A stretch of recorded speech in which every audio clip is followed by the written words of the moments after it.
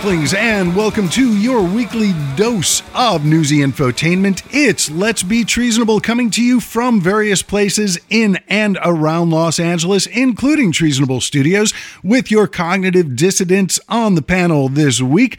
Joining us for the first time, he is a comedian who's originally from San Francisco. He toured for about a decade or so and is now working as a writer and commercial and film actor.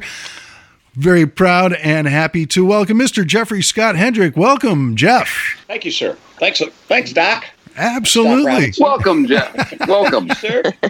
Happy to have you join. Thanks for being with us. And always a pleasure to introduce our next panelist. She's a comedian you may have seen on Last Comic Standing. She's a mom and a contributor to the Huffington Post. We are always stoked to have her with us live from Burbank. It is Katie Massa Kennedy. Welcome, Katie. Thank you. Thank you for that wonderful introduction. And I want to let all of your listeners know that I'm currently lounging on a divan. Ooh, how divine. Or maybe you could call it a fainting couch, but something like that.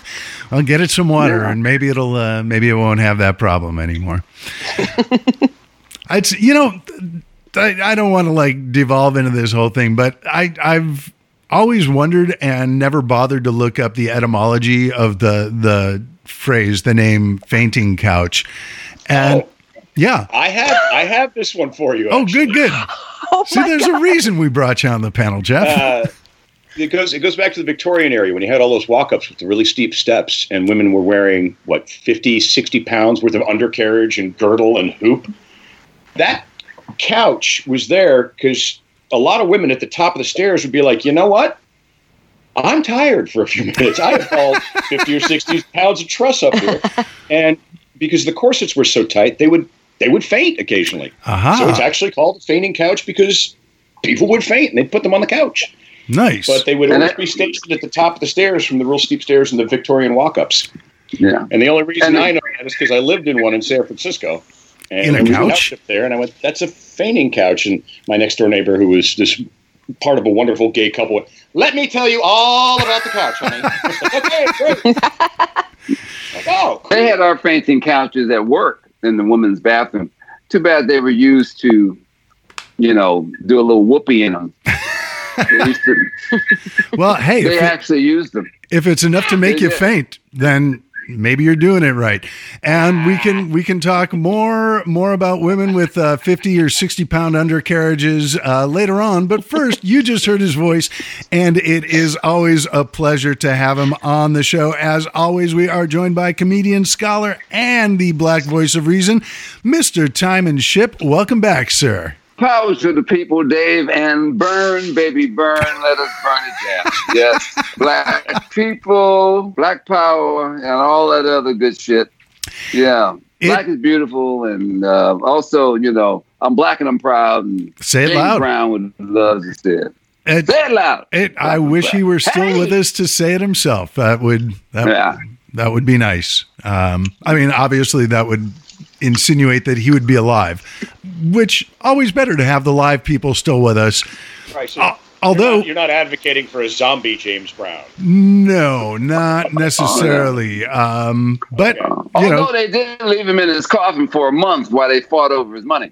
Yeah, that's the perils of celebrity. Yeah.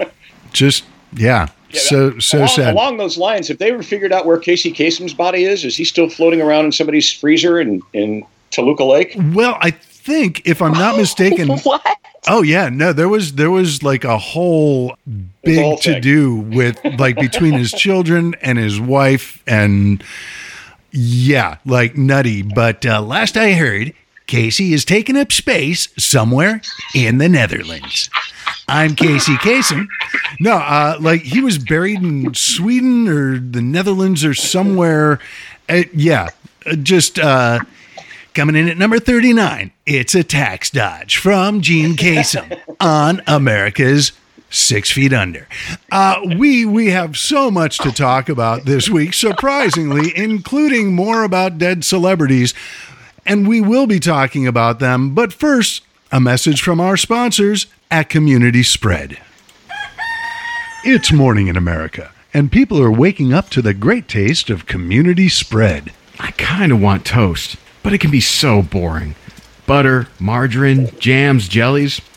I want something new. Here, try this. It's community spread. But you've already taken a bite out of it. What are you, smooth down there? Try it. Whoa, that's sick. But what's in it? What's in community spread? We're still waiting for the CDC to let us know. Well, wait, did he just say the CDC? That's right. Community spread. Available at... Actually, I don't know where I got it. No, but seriously, back to that CDC thing. And it's not just for toast. Pancakes, waffles, sandwiches. Why, there's no telling where it'll show up. Community spread isn't recommended for older adults or people with chronic health conditions. Stop using community spread if you've experienced difficulty breathing or shortness of breath, persistent pain or pressure in the chest, bluish lips or face, new confusion, or an inability to arouse. Community spread. From the folks who brought you I Can't Believe I'm Not Better.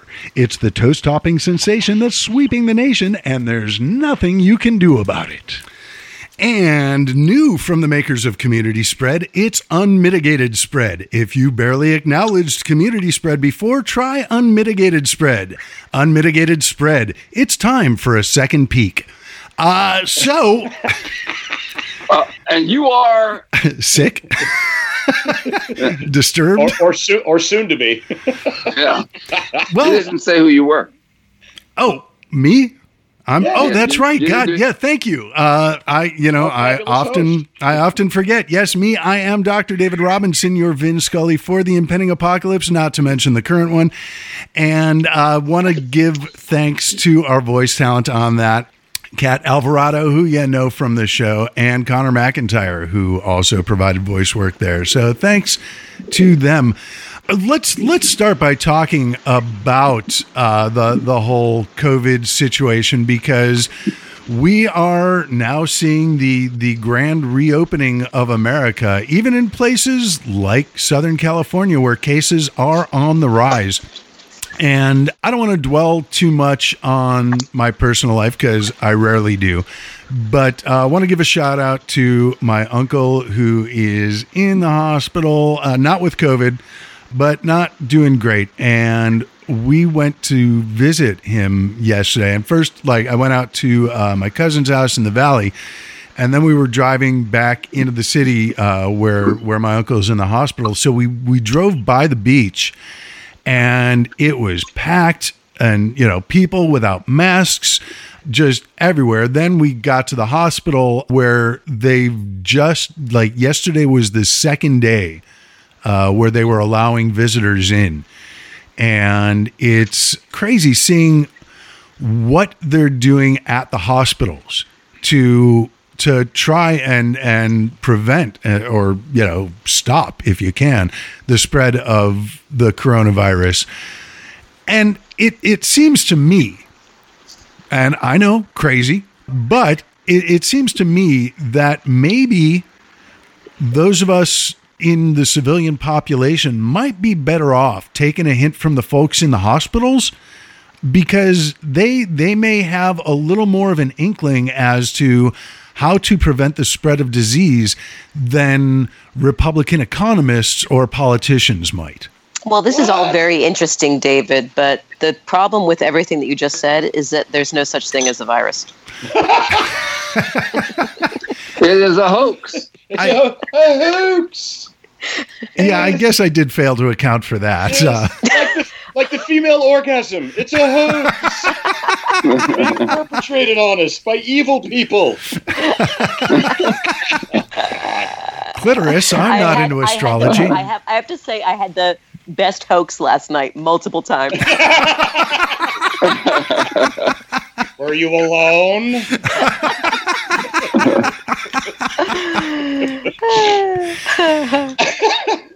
It's disturbing, and it's funny. And I'm again, not to get into. I mean, I'm Katie. I'm happy for you. That's not disturbing, but it's interesting just to see what's going on, because in general, I think the four of us do live here in Southern California, and we do tend to live in a bit of a bubble. It's a little easier to see the folks on the right and the ignorant side of things often that Venn diagram is just a circle, but it's easier to put them out of our minds and just think about what's affecting us directly.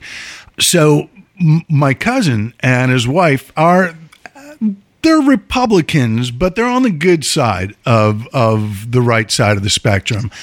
And I'm not saying that the last 4 years has turned them into Democrats, but I know who they're not voting for in November. And it's someone who has been in the Oval Office for the last, 3 some odd years. A man frequently referred to as the squatter in the People's House. Props to you, Katie. And I do think to me, it gives me just a glimmer of hope that there are reasonable Republicans out there and not just the George Conways, the Steve Schmitz. There are like civilian Republicans, people who aren't just in it for the money. It amazes me the transformation and rebirth and rebranding of that meat-headed bullet sack Steve Schmidt. I mean, why are we talking to this guy? How did you not vet Sarah Palin, who is the Trump gateway drug? No, I absolutely agree. And they trot him out like he's an expert. Dude, you had one job. Pick a good Veep, and you choked. Well, but in a way, I view Steve Schmidt through like the lens of Operation Paperclip. It's like, sure, they were Nazi rocket scientists, but when we brought them over here, they made rockets for us. Now, so now they're good. Well, no, I mean, I'm still not going to invite them to my kid's bar mitzvah, but when it comes to making rockets, I'm going to defer to them. So when it comes to people like Steve Schmidt, and yeah, he does have a lot to atone for, but he is someone who was on the inside of the Republican dirty tricks and ignorance building machine. So there was a great editorial, I think it was in USA Today, that I threw into the Flipboard, that basically was like, what do Americans owe to these never Trump Republicans, presuming we win the election in November? And the answer was nothing. Give them a gold star. Thanks. Pat on the back. But do we need to give them like a cabinet position? No, fuck no. Absolutely not. No, you don't owe them anything. Well, one, you don't owe them anything. That's true. Because these are not those Republicans. These are not Ronald Reagan Republicans. They had no idea that this idiot that they put in was going to blow the wheels off. That he would turn everything into a reality TV show. I mean, from his children to all that we have. I mean, this is the honey boo boo of politics. Yeah. Everybody's in there, and I mean, and you remember, even your black Republicans are now speaking out. Although I've ran into some black Republicans that are a few, they're pretty much idiots. I mean, they call themselves conservative, but they're voting for Trump. But it's, when you were talking about your cousin, there have always been Republicans that are in the middle, just like there are a lot of Democrats that are in the middle. They're not too far. They're not all the way right, and they're not all the way left. They're right in the middle, which is where Joe Biden's going to end up. He's going to end up in the middle.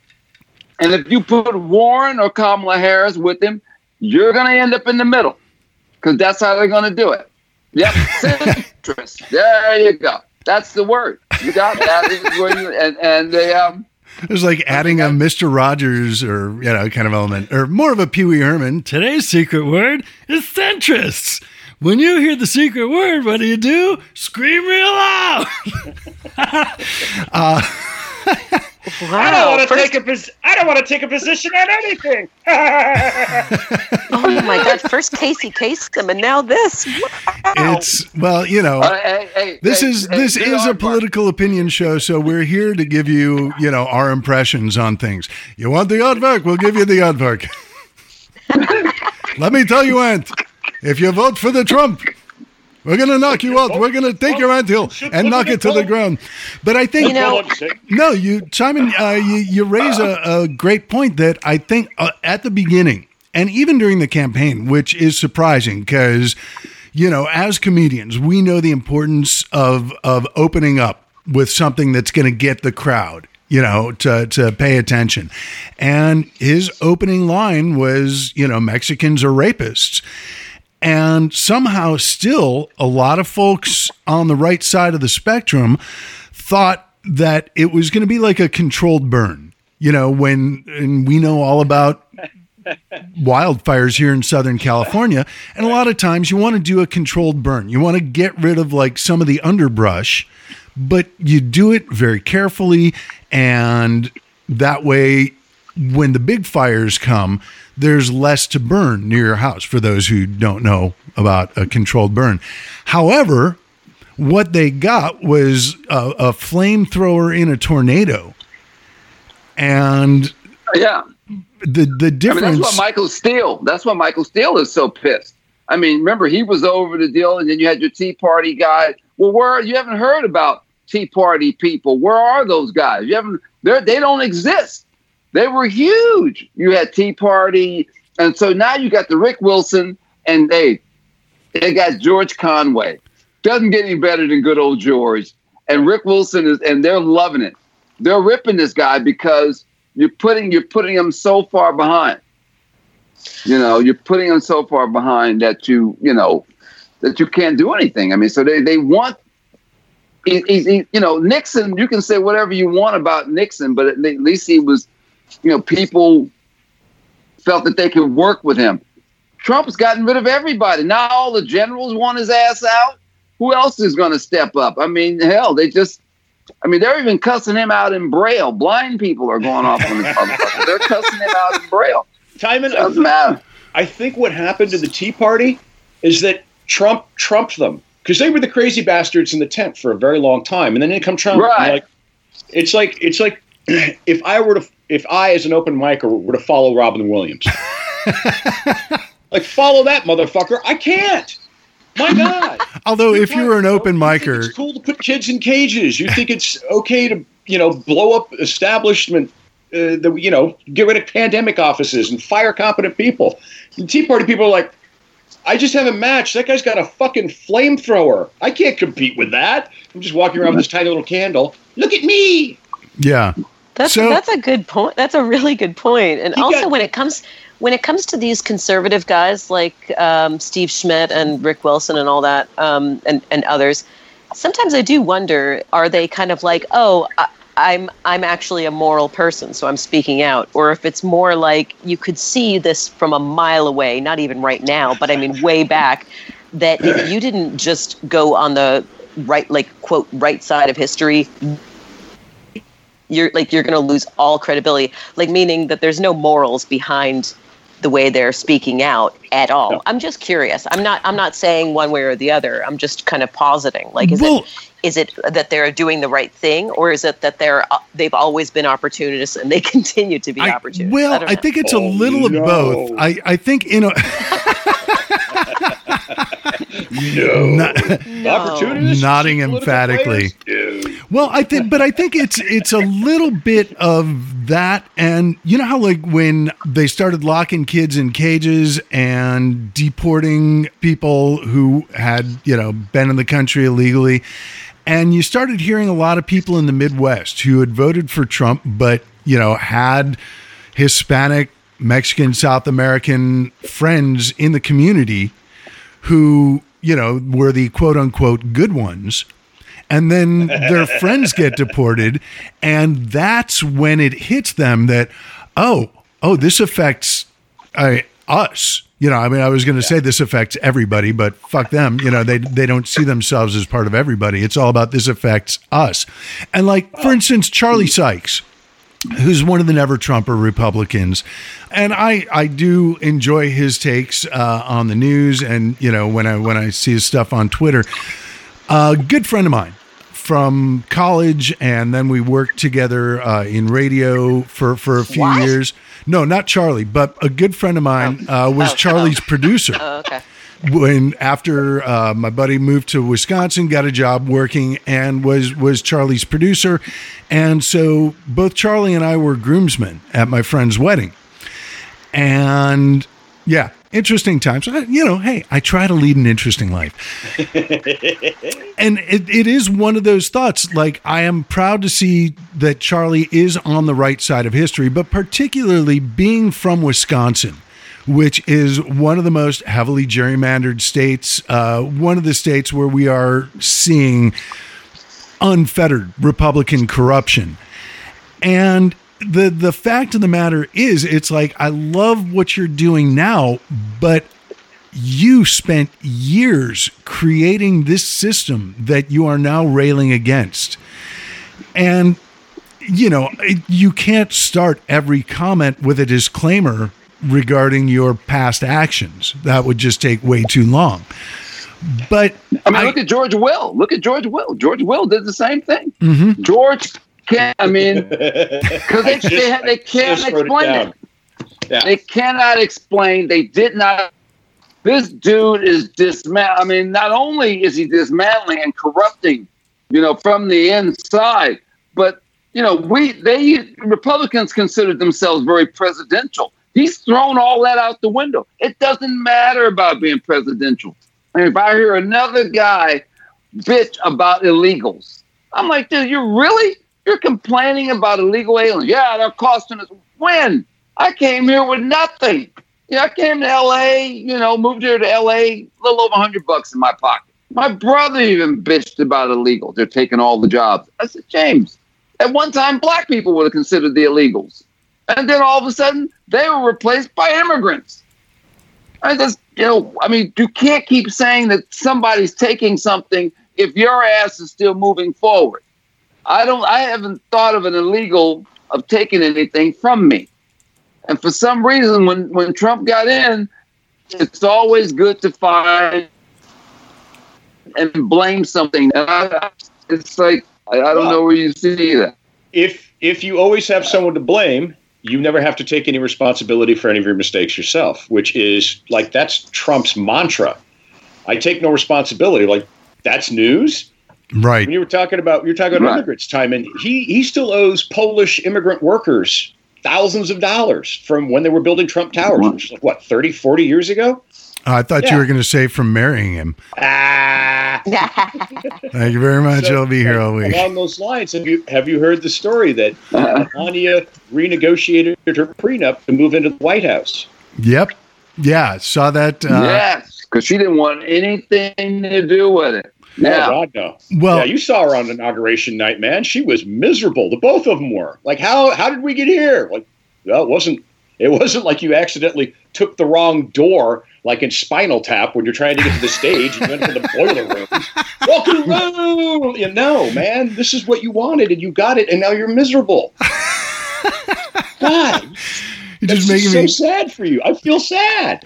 One of the great like throwaway lines in that scene when they're lost in the boiler room and they see a guy working and they're asking him for directions, like, so you're gonna go down this hall, then you're gonna jog to the left. Oh no, we don't have time to jog. We have a show.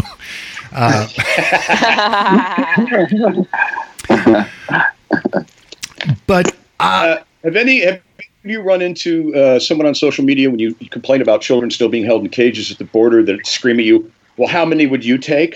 My response to that is fucking all of them. $750 a night per child is what we're laying out as taxpayers. Fucking bring them on.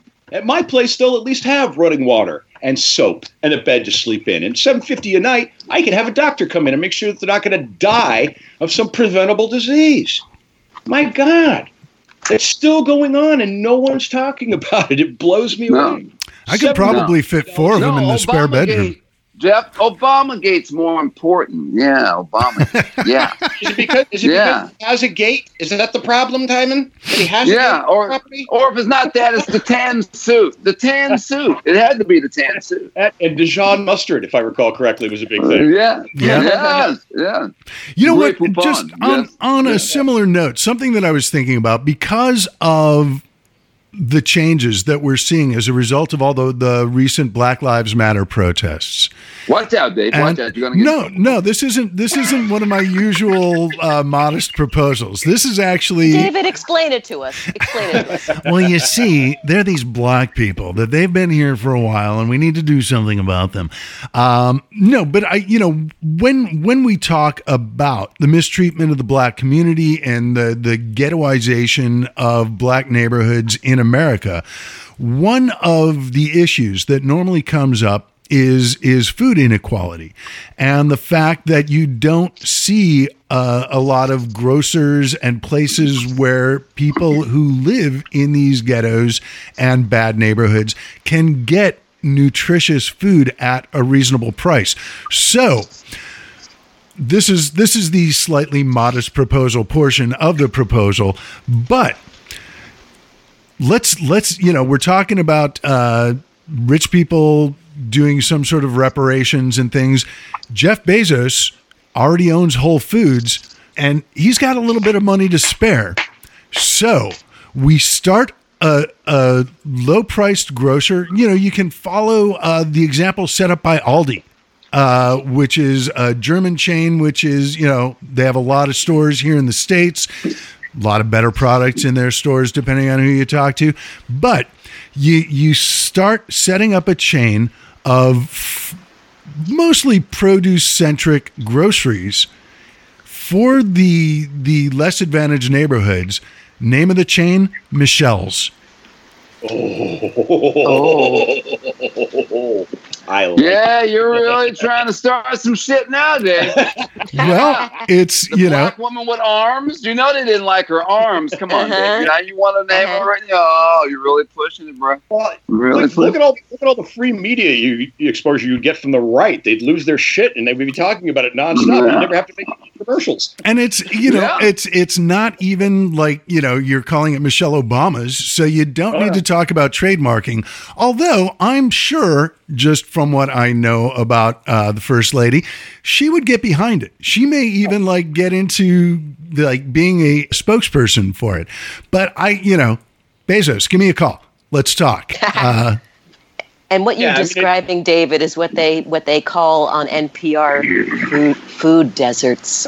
Food desert, exactly. Which is a much worse name for a supermarket. In Detroit, Michigan.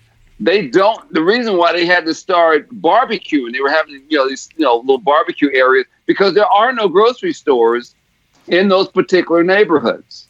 Like I always say, they can fix up any city they want. When I say they, government, states, it's whether they feel it has value to them, who would go to the developers that would go in and do it. So a lot of people don't believe that's valuable to them, and they won't go in and do it. But it's there. It's always been there. There are always opportunities. I mean, if we look at black cities in general, they were already being built in segregation. As a matter of fact, the 16-year-old blacks back in 1948, before they came out with the minimum wage bill, they were actually level. Black and white 16-year-olds were actually, their unemployment rates were around the same. But when the union came in 1938, blacks were not allowed to join into those unions, as well as because of the Minimum Wage Act of 1935, they lost out, and all of a sudden their unemployment rate went up to 25% because of that. I mean, there are opportunities that were there. Our governments can make these opportunities. And I had a Republican ask me, well, what do black people want, Ty? I said, have you been to Thousand Oaks? He said, yeah. I said, they want their neighborhoods to look just like that. They don't care about who walks in them. They want their neighborhoods and schools and their homes to look just like that. That you do not pull the money out of these neighborhoods and you leave them in the neighborhood to where they're being supported. Yeah. They really don't want to go, to other places. They like what they have. They want to be, but they want their neighborhoods and their schools and they, like you said, grocery stores and everything. and they just want to be able to enjoy their life. They're no different than anyone else. Well, in a way, because the Republicans just, have like an anti-Midas touch kind of thing. But some of the ideas that open up the horrible Republican ideas, like right now I'm thinking of the whole broken windows idea of policing. And if you were to start with something similar, start with the idea that when you're in a neighborhood and you see a bunch of buildings with broken windows, that is an indication of crime. Now, the Republican solution is to go in there with Nazi-esque police forces, beating the fuck out of everybody, profiling, stopping and frisking, what have you. But what if instead of using that to inspire police violence on a group of people, you use that to inspire the development of a community, and not for the purposes of gentrifying it so it's safe for white people to move in, but in order to make the community better. And, we, as we've seen through the economic shutdown that was prompted by the whole COVID-19 crisis, government has the money. It's just whether or not they want to spend it on the people. Well, Dave, those programs were always there. Look at vocational schools when we were in school. You had a vocational school. If you didn't want to go to high school, where'd you go? You went to Votech. We produced plumbers. We produced nurses at 18 years old. We had you had community centers that you could go and play. Kids had places to go in after-school programs. But they started trying to privatize every goddamn thing. And they didn't want community anymore. And that caused the problem. So now you say, well, where are all these kids? Then we start locking them up. And I used to say, me working at juvie, I would say, if we lock up the father, we're going to lock up the son. We were spending $250,000 per child to lock them up in juvenile hall. I could send you to Harvard and make you an Einstein for that kind of fucking money. So you took that money. Now all of a sudden you see, oh my God, we can defund the police. You could have defunded that shit years ago. This isn't new. We were already doing it. Hell, we were taking driver's ed in high school. You didn't have to go and make anything. We paid $60. You go in, you take your drive. By the time you came out, you had your driver's licenses. And we were better drivers for it because we took it in. We didn't have to go and turn it over to someone so they can create a job out of it. Yeah, you took away a lot of shit. You took away shop class. You took away mechanics.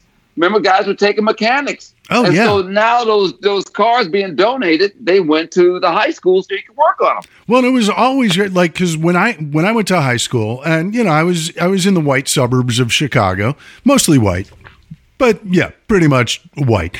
This is back in the 80s. So we did have like a full spectrum of education available, from art and music classes to Votech stuff like shop class. And we had like a working garage in our school, which was great because you had one centralized area in the school where people could go to buy weed, which was really, really important back then. Not everybody could trade test answers with the guy who had the same class after them. It wasn't, those opportunities weren't there for everybody. But no, it's not a bong, it's a vase. Yeah, hey, you learn from white guys how to do a marijuana malt. Hadn't heard of it till I went to Aurora, Colorado. They had the best parties. Their parents were out of town. Everything was free. And they also would pass the hat. That's when you learn how to get, kegger parties, jungle juice, and going to fuck with devil worshippers after doing mushrooms. That's where you learn that from the white guys, man. They taught me a lot. People. If the brothers charged your ass, you couldn't do that, dude. They would always charge you. So, The thing that you brought up, Timon, that really strikes home to me was about the vocational schools and those going away. Is you had jobs that were paying starting at $20 to $35 an hour, all vanished, and so you took opportunity. Because you didn't care about the worker anymore. You cared about the shareholder. That was the whole thing with globalization. I mean, if you can go as far back as the Gilded Age if you want. They did not want to pay the American worker the money that he was worth unless you had a union. And if the union wasn't involved, that's why Bezos got away with everything. He said, I'll bring in all of this. Just don't bring in a union. If you don't have a union, I'll put my company where you want. They don't want unions because they don't want to pay you. They want to pay the shareholder. We're going to give you that banana for a quarter. Well, let's talk about unions for a second, only because in general, and I grew up in a union family, and I am in support of unions because in most businesses, the folks who are in control of stuff and the owners are going to screw the workers any chance they get. It's what they do. That's how they make their money. Jeff Bezos didn't become the richest man in the world by making sure that everybody who works in an Amazon warehouse is doing just fine. So in general, I'm in support of unions, but in the past few weeks, we've really seen the spotlight go on to the one union that is probably the most problematic for American society, and that's the police unions. You saw the head of the police union in New York City complaining about police being vilified. And basically, I saw a great video that someone had thrown together with him giving his little rant, speech about how it's not fair that people are saying police are the bad guys and they're complaining that they're violent. And it was all intercut with clips from the most current round of protests with cops just beating up passersby, shooting pepper balls at journalists, just all the shit that it's like, I can't imagine why anyone is saying this stuff about the NYPD. You guys just seem like such wonderful folks to have at a party. There is a reason that people who went to high school in America are familiar with the phrase "party's over, cops are here." Yeah, the phrase "a few bad apples" is wearing on my last goddamn nerve, because it's not. It's a systemic problem.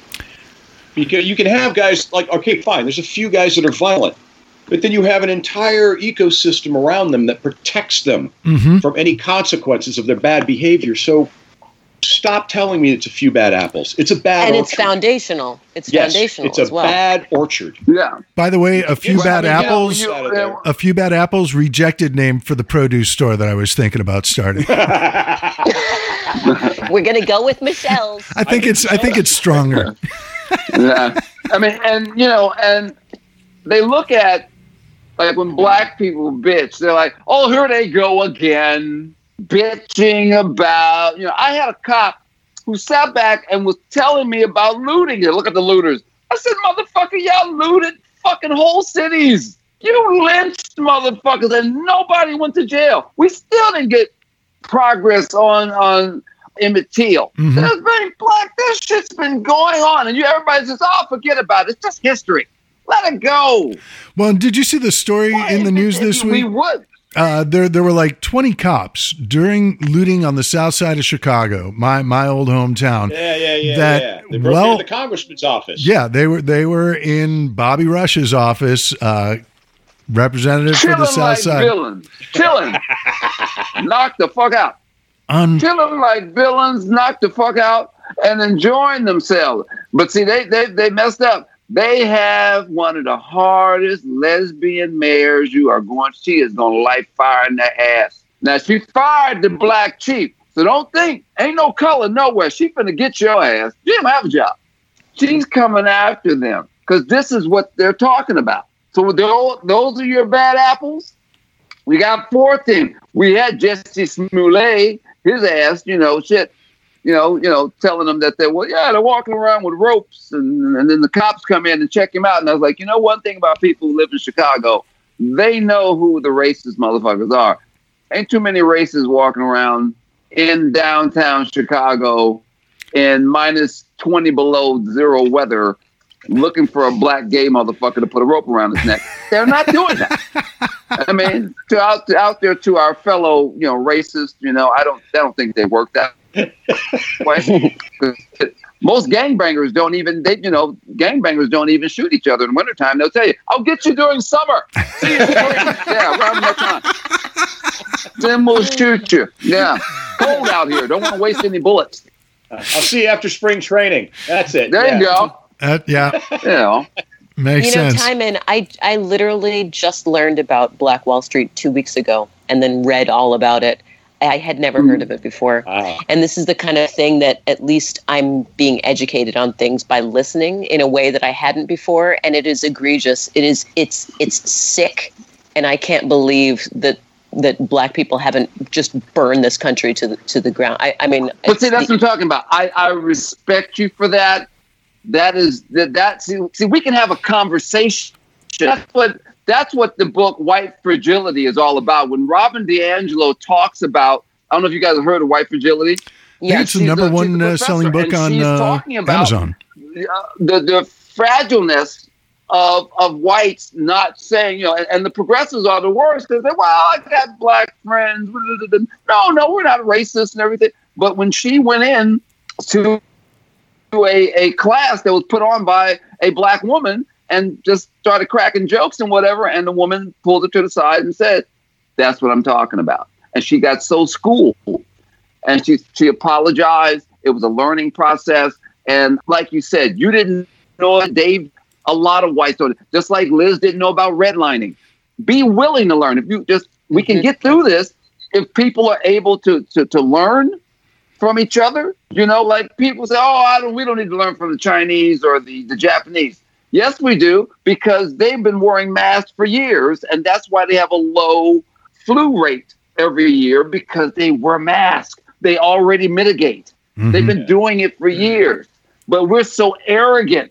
The Americans are such arrogant people that they don't give a shit about no one. And that's my thing on it. That's why they get in trouble. And that's why racism just keeps on flourishing, because no one wants to admit that they didn't know. And then they said, well, shit, I'm willing to learn. And so you even read the article. Now you can go and share that and say, hey, why didn't I learn this in high school? Why didn't I learn this in college? Yeah. This shit is real. There you go. Let me tell you something, Timon. I think that this is kind of interesting. After I read all about it, I told Ada, Jeff, that's my 10-year-old daughter. I told her all about it, all about what it was. And she was, outraged and everything. But I realized that there was a time, talk about like putting something under the rug. Like, I'm a liberal, right? But the thing is, like, I didn't want to bring up, like, there was a time where I didn't think that I would want to bring up racism to Ada, just because she has a somewhat diverse class, and I don't want to put that in her head that everyone isn't equal. Meaning I don't want her to be like, oh, no, like, because in her mind as a little kid, of course, her friends are all her friends. It doesn't make any difference. But we got to be real here. Like, I can't actually pretend. It's the old Earth, Wind, and Fire song. A child is born, a child with a child of gold. But the ways of it, it's what you put in their brain. Their brain is a blank slate. But they're not damaged yet, because, parents have to, whatever they're going to put in there, when you start, because they're little sponges, but that wasn't that way for me. I mean, because my mom, the white man, as I always say today, the white man was always in our house. Right. We were always told. And then when I was in state school, and as long as I went to school with white kids, I ate damn good. But when they left, oh my God, sour milk, rotten fruit, burnt fish, that shit was going. Like, where's the money? Where's all the money going? And that was from first grade to fourth grade. I mean, we had breakfast every day. We had the lunches and everything. I mean, as long as the white kids were there, man. But when white flight kicked in, and Dave knows, living in Illinois is one of the racist states that you'll ever see. Yeah, but the people are so nice that they don't bring it up. But no, it's funny because Katie, great barbecue though. Yeah. Oh God, yeah. Great barbecue. Yeah. That's the thing though. Timon, you're absolutely right, and Kate, you're absolutely right. Racism is taught. Ignorance is taught. Hate is taught. Kids shoot out of the womb fucking perfect. Fucking loving machines, absolutely open to everything and to everyone, and you tamp that down as a parent if you're not good at it. You squash that little nugget of joy that is a child, and you go, all right, here's what you got to see, and here's you got to hang out, and here and here and here, and then all of a sudden they're myopic. Mm-hmm. They can't see anything anymore. So if you teach a kid that everybody's on the same level and everybody deserves the same respect, that's how the kid's going to operate. Yeah, but I mean, you look at music. You look at music. Music is another thing. The Rolling Stones acknowledges that I stole my shit from black folks. Mm-hmm. They'll tell you. Knows. But they used to do that. They will tell you. The Beatles will say, we did the Chuck Berry sound. Bruce Springsteen, Chuck Berry sound. They all, who was over Cream? What's the guy over Cream? Eric Clapton? Clapton. Yeah. All of them. They tell you where they got there. They went to the juke joints down in the hood. They took the blues, the jazz, the everything. But it was artists like Pat Boone who really made that sound their own. If you bring up Pat Boone, there was a thing called mirror back in the day. You would mirror when Tom Jones came out with the song "It's Not Unusual to Be Loved by Anyone." That was supposed to that song was going to go to this black dude who already had a #1 hit, but they gave it to Tom.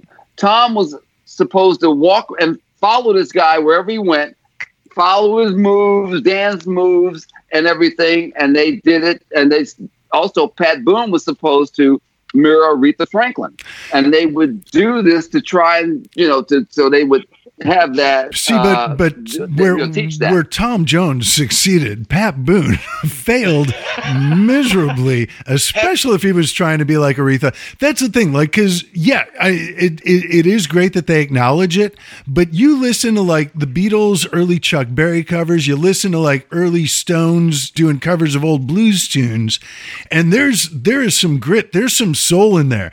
You listen to Pat Boone's version of Tutti Frutti. If you could hear mayonnaise, it would still sound more soulful than Pat Boone's version of Little Richard songs. Pat Boone is the Miracle Whip of humans. It's not his fault. He's a condiment. It's shoes, but it is amazing. Like, because a few years back, when I was still working in the music business, unfortunately, it wasn't on the labels that I was working for. But Pat Boone put out an album of metal covers. Just wrote that down to talk about and it. I know. The thing that astounds me, and this is one of the problems with white people, is and looking at Pat Boone. Watch out! No! Hey, I'm Jewish. I'm allowed to have issues. We all know about black kids getting the talk from their parents. For Jews growing up when I did, it was Holocaust movies. It was, you got to sit down and learn this, boy. It's your history. And Katie, I think that goes back to what you were saying about trying to keep Ada sheltered, but realizing that you kind of got to teach the kids about the bad in the world just to make sure that they don't embrace it and they know why it's wrong. But the thing that cracks me up about Pat Boone being a born again Christian is you're supposed to be saving people. Well, he sucks the soul out of everything. Be it like the Little Richard songs in the 50s to the metal songs of the 80s and 90s. It's like, how can you call yourself a Christian when you remove soul from everything you touch? It makes no sense. Dave wins. It's a shared victory because dirty sheets, dirty sheets. John 13.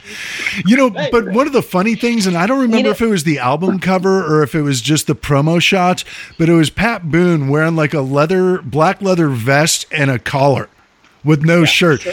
And you looked at that and you're like, I'm betting that was just something he had in the closet, for alternate Sundays. He also was wearing like did you just say this? Because I kind of I don't know if I had a mini stroke, but I just blacked out for a second there. Was he also wearing like a black leather newsy cap? I didn't mention that, and I do remember there were some shots, but the thing, it was like the bondage collar and the leather vest that it was like, yeah. Did it look like the Police Academy gay bar? Very much. Yeah, the Blue Oyster, Pat Boone, proprietor. You're looking at Pat Boone in that picture going, yeah, this guy's got a safe word. Oh, yeah. Sadly, it was Debbie. No. I was going to go with Jesus. My safe word is Jesus. Stop hitting me. Yeah, when it's too good, that's when you take the Lord's name in vain. But enough about Pat Boone, because we were talking about Black Wall Street, which there's certainly no excuse for it not being in the history books, although we can blame the Texas Textbook Commission since they ruin everything for everybody. But, we all have acknowledged that we didn't learn about it in school. One of the things that, surprised, not surprised, that I saw on Twitter this week was someone who grew up in Tulsa saying that they had never learned about it. Wow. And I guess that's the thing, is like you start from the source of not teaching it. It makes it a lot easier to excuse not teaching it to the rest of the country. Well, I talked to a guy from Wilmington who, I don't know if you heard the story of Wilmington, North Carolina. Now, there were several black cities that were burned down, from Alabama, Louisiana, Rosewood. They were all burned down. Also, no one went to jail.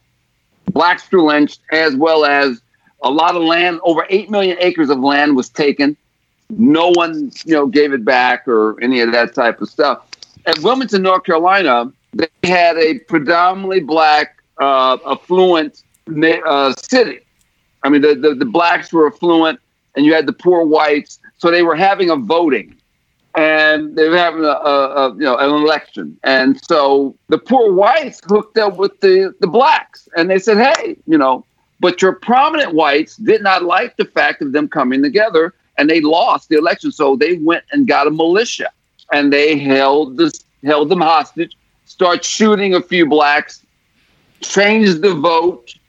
And they didn't start off just shooting at them. First, they started saying negative propaganda. But there was also a black newspaper there. And the guy who was the editor said, well, wait a minute. No, we're not taking your white women. The white women are coming to us. They want to come to us. So they got pissed. They end up burning down that newspaper, running a lot of the public officials and a lot of the town people out. They came in with about 2,000 militia. And what the city did, what Wilmington, North Carolina did, they buried the truth.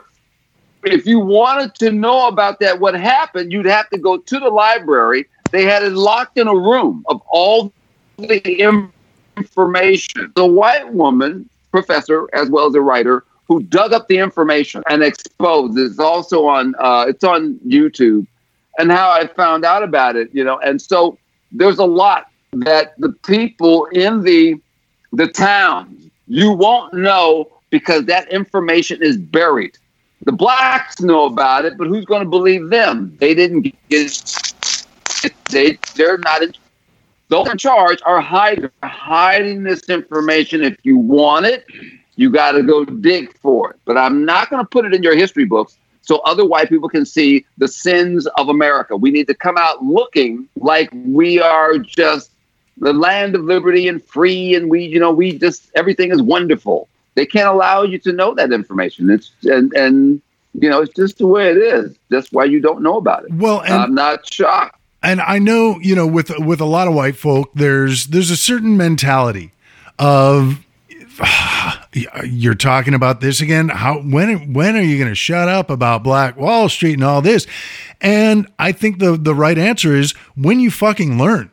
There's a reason that we keep hearing about this, it's because nothing is being done. And one of the reasons that not just us, but a lot of people are talking about Tulsa and Black Wall Street this week is because Donald Trump, taking advantage of the reopening of America, has planned his first MAGA Nazi rally for Tulsa, Oklahoma on Juneteenth.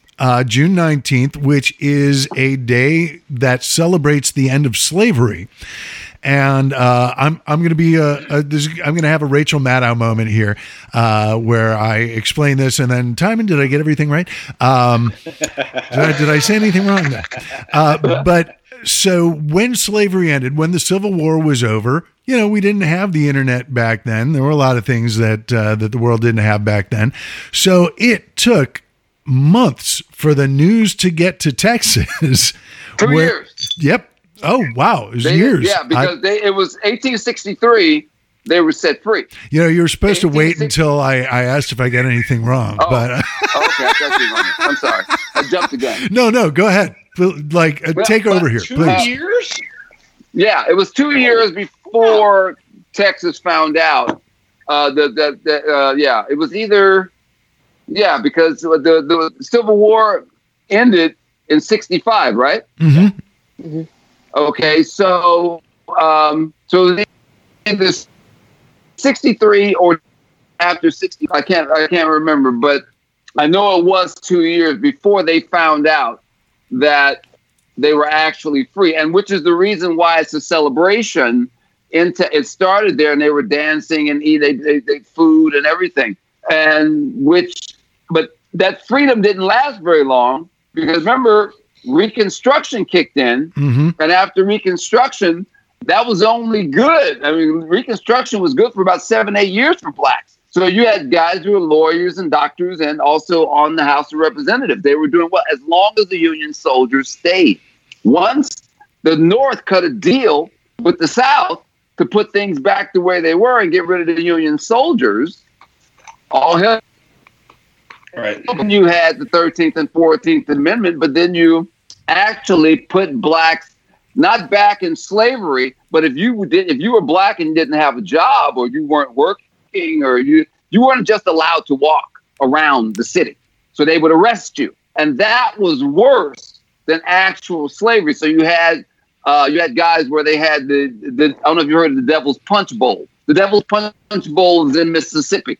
And people would, wherever the slave or wherever the worker fell is where they buried him, because they couldn't move him. If they dropped dead right there, they'd dig a hole, throw him in there. So that's why when the rivers would rise, all these bodies, So you had this, and they put that together. So after the Black Codes and everything, then came Jim Crow, which was 150 years. And it was that because of that bad deal that was cut that set black people back. So you had all the cities, they had all the land, they were doing well.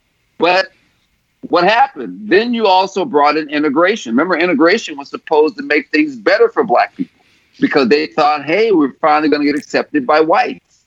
Didn't happen. They'll have someone else to look down on. Right. And as they said, they said, well, why do blacks? And that's why I'm gonna send you the link to White Fragility, and she makes a good point. Whites do not like the fact that blacks were excelling. They consider that being uppity. Mm-hmm. They don't like you. That if I step off the curb, you should be below me. You will never be able to look me eye to eye. That's why they're bothered by Obama.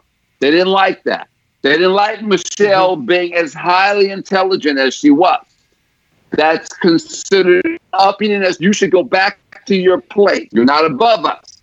That's why people have problems with all the folks calling the police on blacks and why are you in this neighborhood and everything. You should not be able to drive a Bentley. You probably stole it. You're a drug dealer. You're this.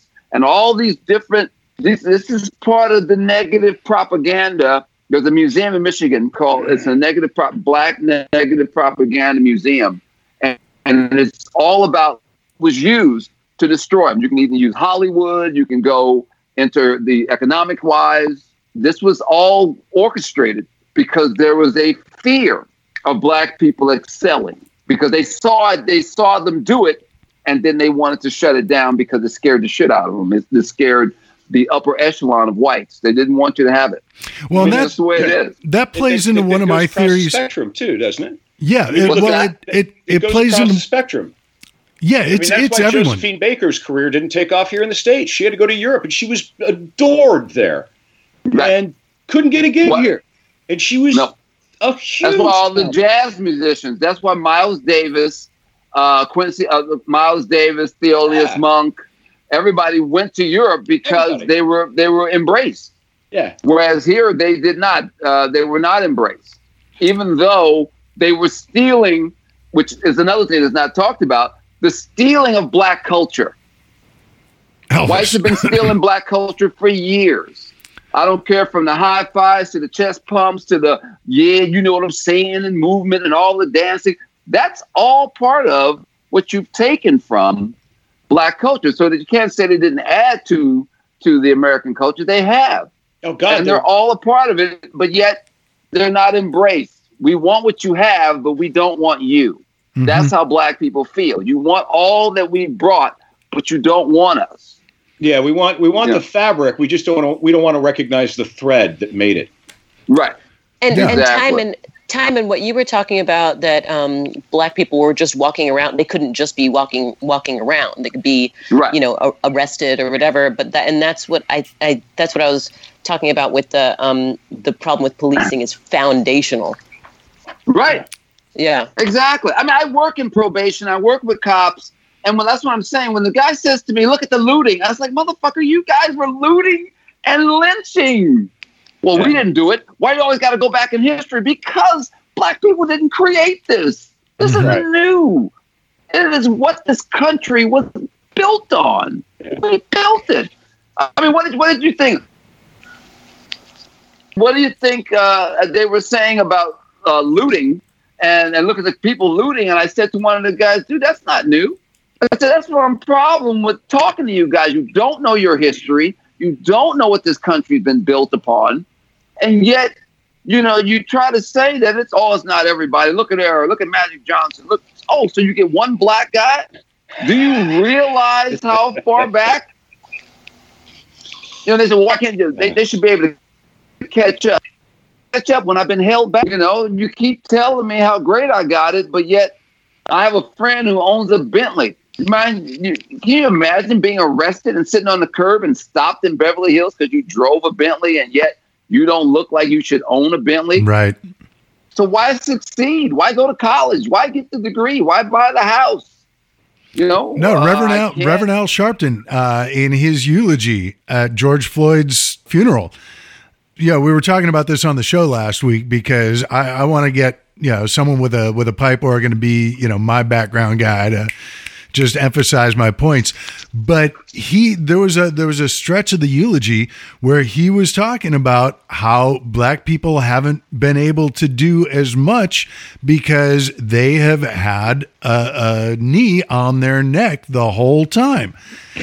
And you can't deny it. One of the big issues that's come up this week is the whole idea of defunding the police. And we were talking last week on the problem that shocks me that liberals have. We have all the creative people, but we suck at the messaging. I don't know why that is. And we cannot brand. We're the worst. It's branding. It's ridiculous. And the idea is that defunding the police has as much to do with taking all their money away as disarming the police has to do with amputating their limbs. It's the language itself is somewhat misleading. Yeah. But to be honest, I spent a good chunk of the week trying to think of a better, equally succinct way of expressing defund the police and really couldn't come up with it. And I can kind of understand the idea. Well, yeah, but you say something that incendiary and it opens up the possibility for a discussion. And it's like, really? anything opens up the possibility of discussion with the folks who are opposed to this? No. I don't see it, and I'm open to it. Black Lives Matter who actually did that, Dave. Black Lives Matter came out with that defunding thing, and I said, sure, blame the blacks. Well, I'm sorry. I mean, when they said defund, it's like, dude, don't say that. You got to watch how you do your words because one of the Republican guys said, "There you guys, you're dismantling and you're Democratic, and you know, Black Lives Matter gets a lot of their money from Democrats." And it's like, you can call whatever you want, okay? But I'm saying, yes, remove some of the money. You need to find a better way of saying that, guess what? A cop doesn't need to go in with guns blazing on a lot of situations. You can hire other people to handle those situations. Right. And I don't have a problem with that. A lot of mental issues, if you would start building our mental hospitals up again, and because people talk about how great it is to live in America, but you have a lot of people who just, mentally, they can't survive here. They're breaking down. It's hard. We have the highest taxes, and we have over 60,000 people now homeless. And that homelessness is because people can't keep up. Yeah, but the stock market is doing great. Not anymore. It's not. Not since they just came out saying that the coronavirus is back. Right. I have one suggestion on the policing, because you're right. Defunding, Jesus, could we have picked a worse word? No, probably not. But my one thing is this: all settlements from now on for police misconduct come directly out of their pensions. Yeah. Period. Full stop. You guys want to people up? You want to kill people? You want to violate rights? Guess what? That's going to cut into your I'm going to own a bar in Clearwater, Florida money that you thought you had socked away. I'm tired of having cities and municipalities pay for the behavior of bad cops. It's ridiculous. That's not what my taxes are supposed to go for. So Johnny Badge could beat some guy to death? No. I think. Yeah, that's a good idea. I think that a better way of saying defund the police is, which is a message I agree with, is downsize the police. Maybe downsize. There we go. Because when you think of it, Timon, you made a really good point. Because when you think about, let's just say we're talking about public safety, and it's a pie, and police. So public safety. So policing is taking up way too much of that pie. So it's kind of like maybe public safety, 10% is taken by police. They run that. The rest of it is counseling, prevention, drug program, rehabilitation program. It's gotten to the point, and I don't know if it's a power lust or if it's laziness, but it's like the police have taken up way too much of that public safety pie. So I agree with defunding the police. I understand that it's a very easy term to pick apart and be like, oh, okay, those crazy liberals, they want to, they want your streets to run wild. Well, I think you're right. It basically, cops are like the civic equivalent of Jared Kushner. Whatever job nobody else wants to do, they're going to take care of it. And the fact of the matter is, most of those jobs, there are a lot of people and a lot of groups that care about these jobs and that they get done, but the power structure in general, they don't care so much. So they don't need to see any progress happening on these fronts. They just need to be told, it's cool, Jared's taking care of it. And Jared Kushner, he's what you get when you order a human being off of Wish. Oh no. Yeah. That's the best joke I've written this week, and I'm very proud of it. Oh my God. He was like, you were just waiting for the word Jared to come up. Katie, I've had that in my back pocket for almost an hour and a half now. Here you go, motherfuckers! Oh man. Well, I think that there is still so much more to talk about, but we are running a little long, and people have lives. But a couple things that I do want to get out there before we end the show today is props to all the advertisers who are leaving Tucker Carlson. ultimately enough money will fall away from his show that the heads of Fox News are going to have no choice but to take him off the air and replace him with something more profitable, like infomercials for catheters, which also, actually, I would say more so than Tucker Carlson, provide a public service. So, good for the advertisers and the catheters. He'll be fine with the Swanson frozen dinner cash. Yeah. He's got his fortune. He doesn't need to. If need be, he can always split over to OANN and start his bullshit festival there. Mm-hmm. Yeah, and other outlets for that garbage. We did mention the MAGA Nazi rally that was scheduled to happen on Juneteenth.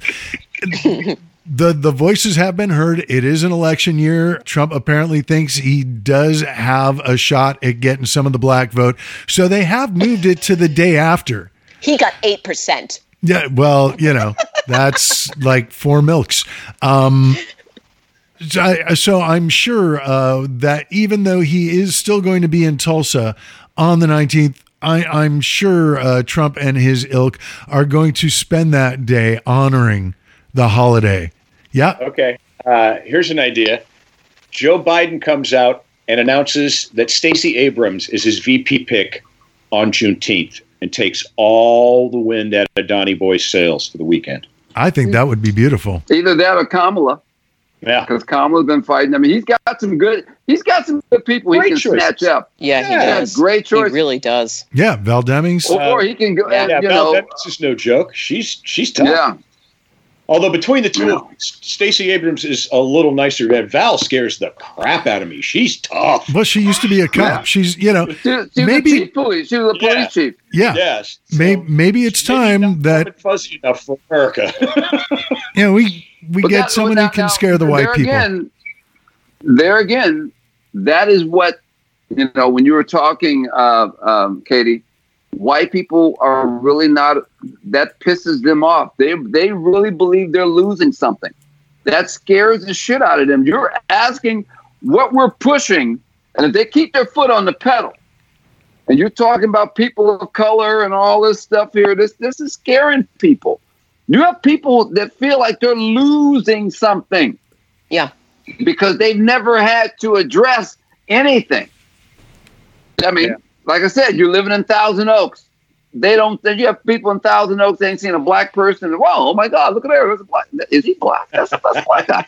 Son of a bitch. Yeah, I mean, that's how they feel. They can't, it's like a rarity, Right. I thought they were extinct. Yes. No, there's actually a black guy over there. They don't see him. So you're actually, I think people are really, it's going to, like it has for many years, even when our parents, it scares the shit out of them. Yeah. Especially if you let one move in. Remember that old thing? If one moves in, oh my God, they're coming.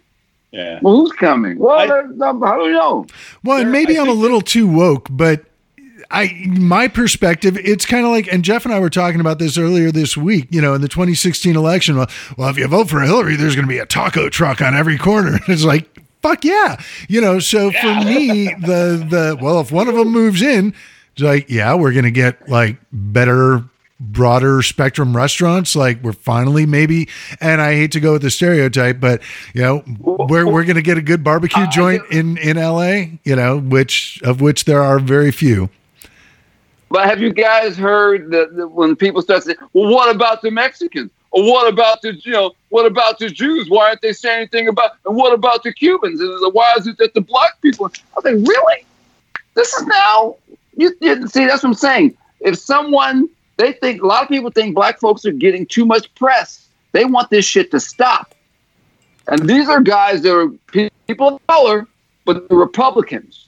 And they're already bothered by the black man. Oh, here we go. We got to listen to this black shit slavery crap again.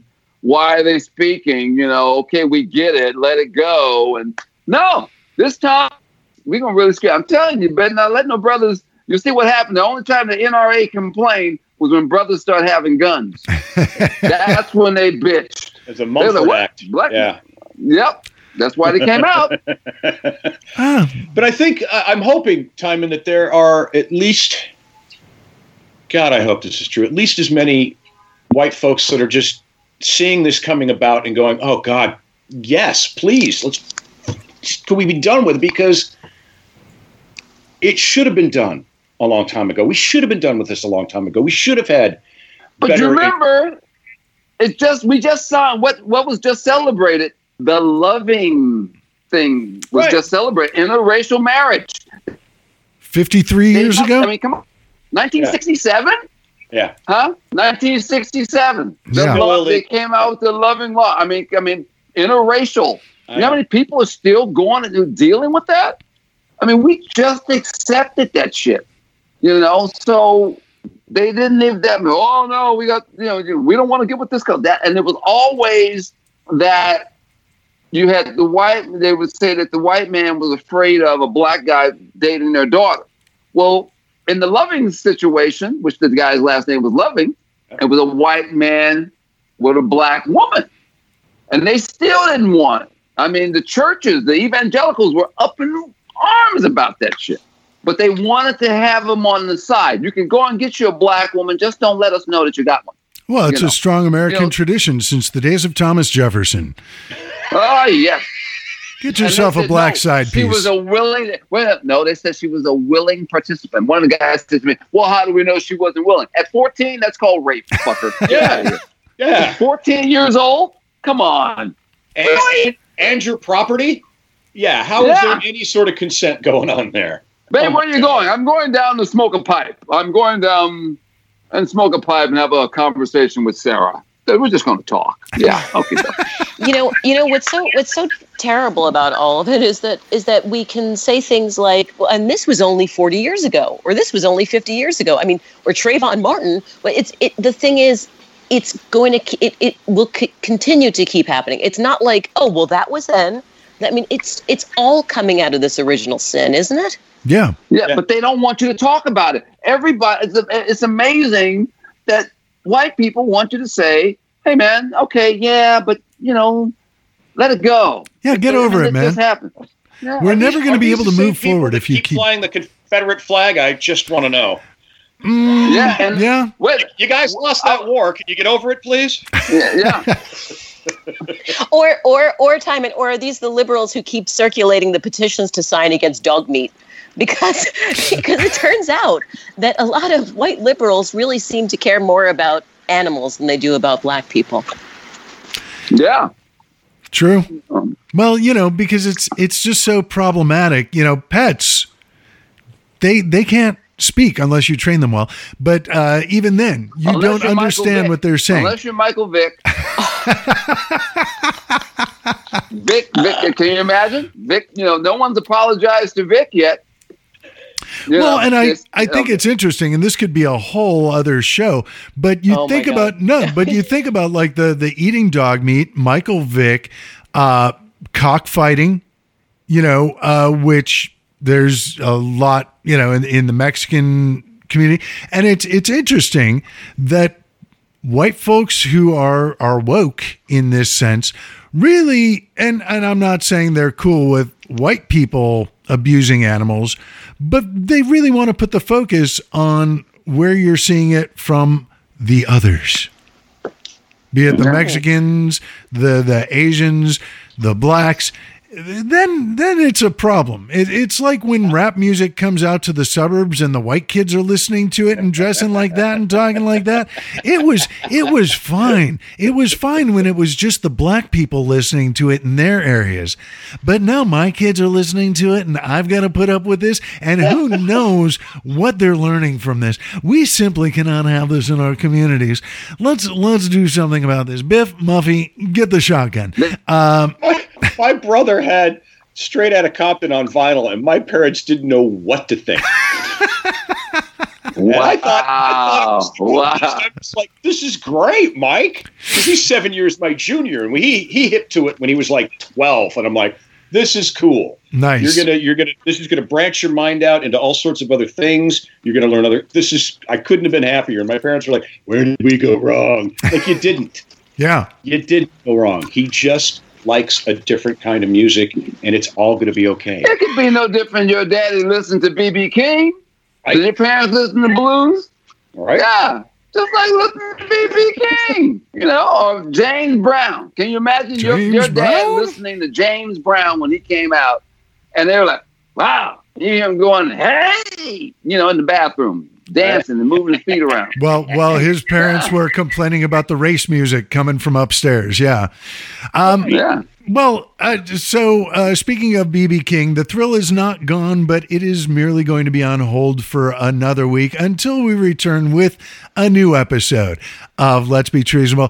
For the meantime, though, I do want to thank our panelists. Actually, before I get into the thank yous also, and I do want to give a shout out.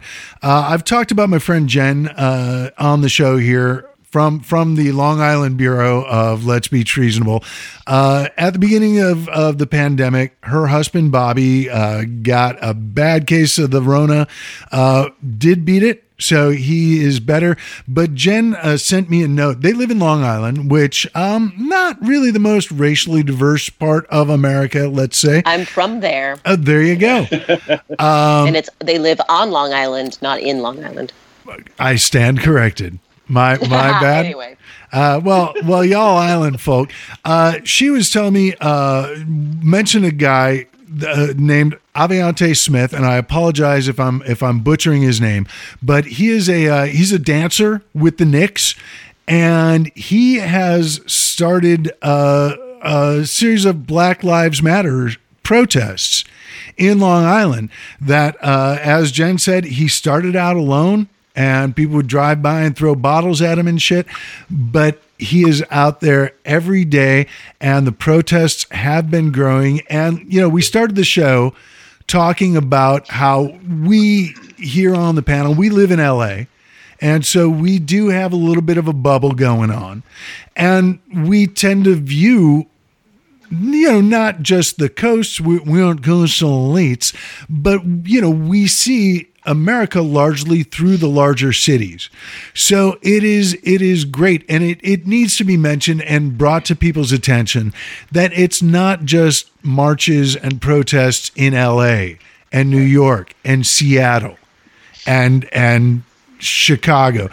It's happening in the smaller towns and people all around the country, and in some places where it matters more than it does. Like, here we know that there's systemic racism and brutality in the LAPD, but for a lot of people, it doesn't touch your lives on a daily basis.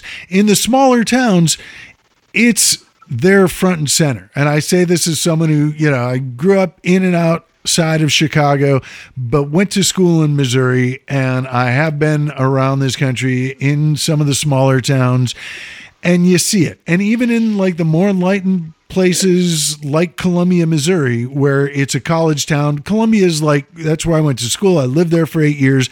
It's like what Austin is to Texas, Columbia is to Missouri. It's as they say, the blueberry in a sea of marinara.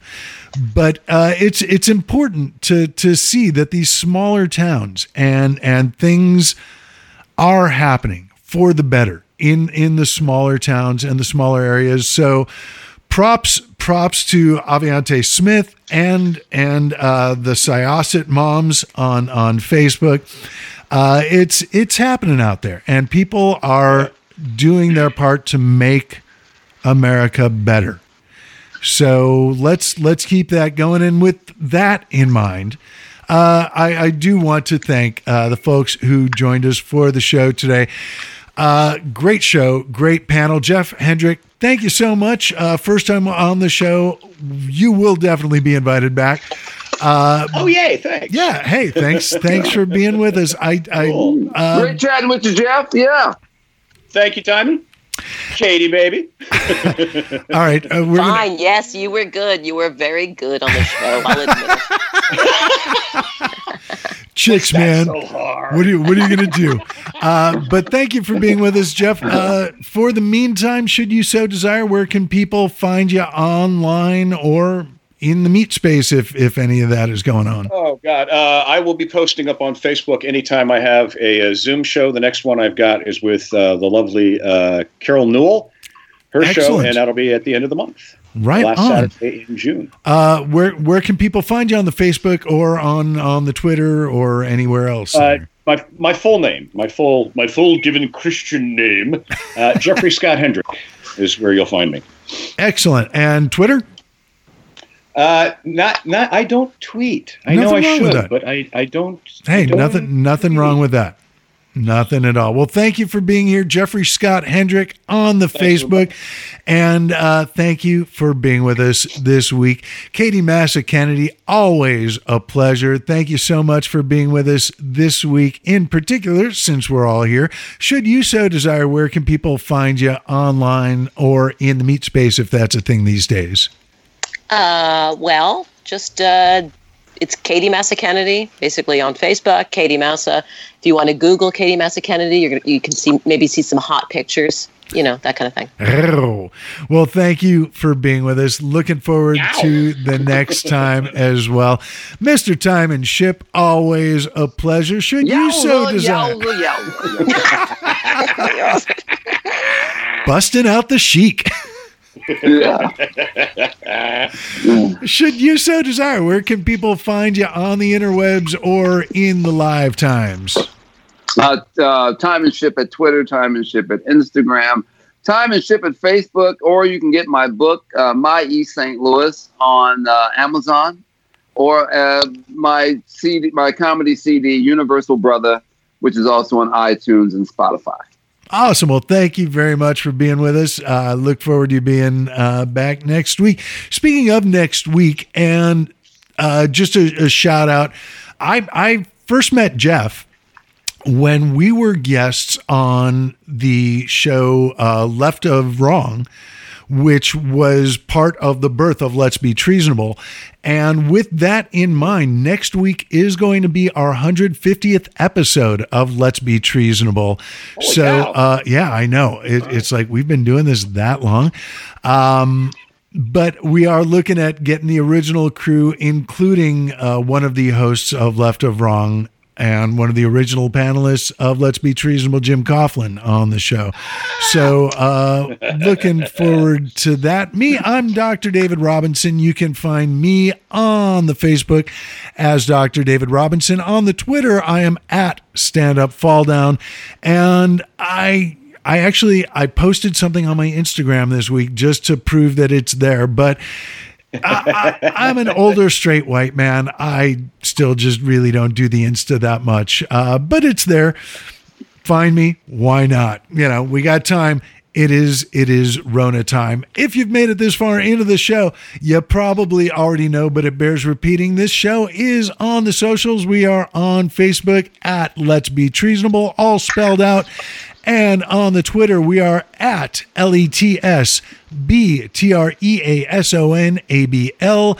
We take off the E's and pass the savings on to you, the listener. Speaking of you, the listener, want to thank you for listening. If you like the show, please tell everyone you know, rate and review us on the platforms where you're listening, and even on the platforms where you're not, because again, Rona times. But if you didn't like it, that's cool. Keep it to yourself. We won't mind. We will be back next week. Hopefully you will too. Until then, goodbye. Goodbye.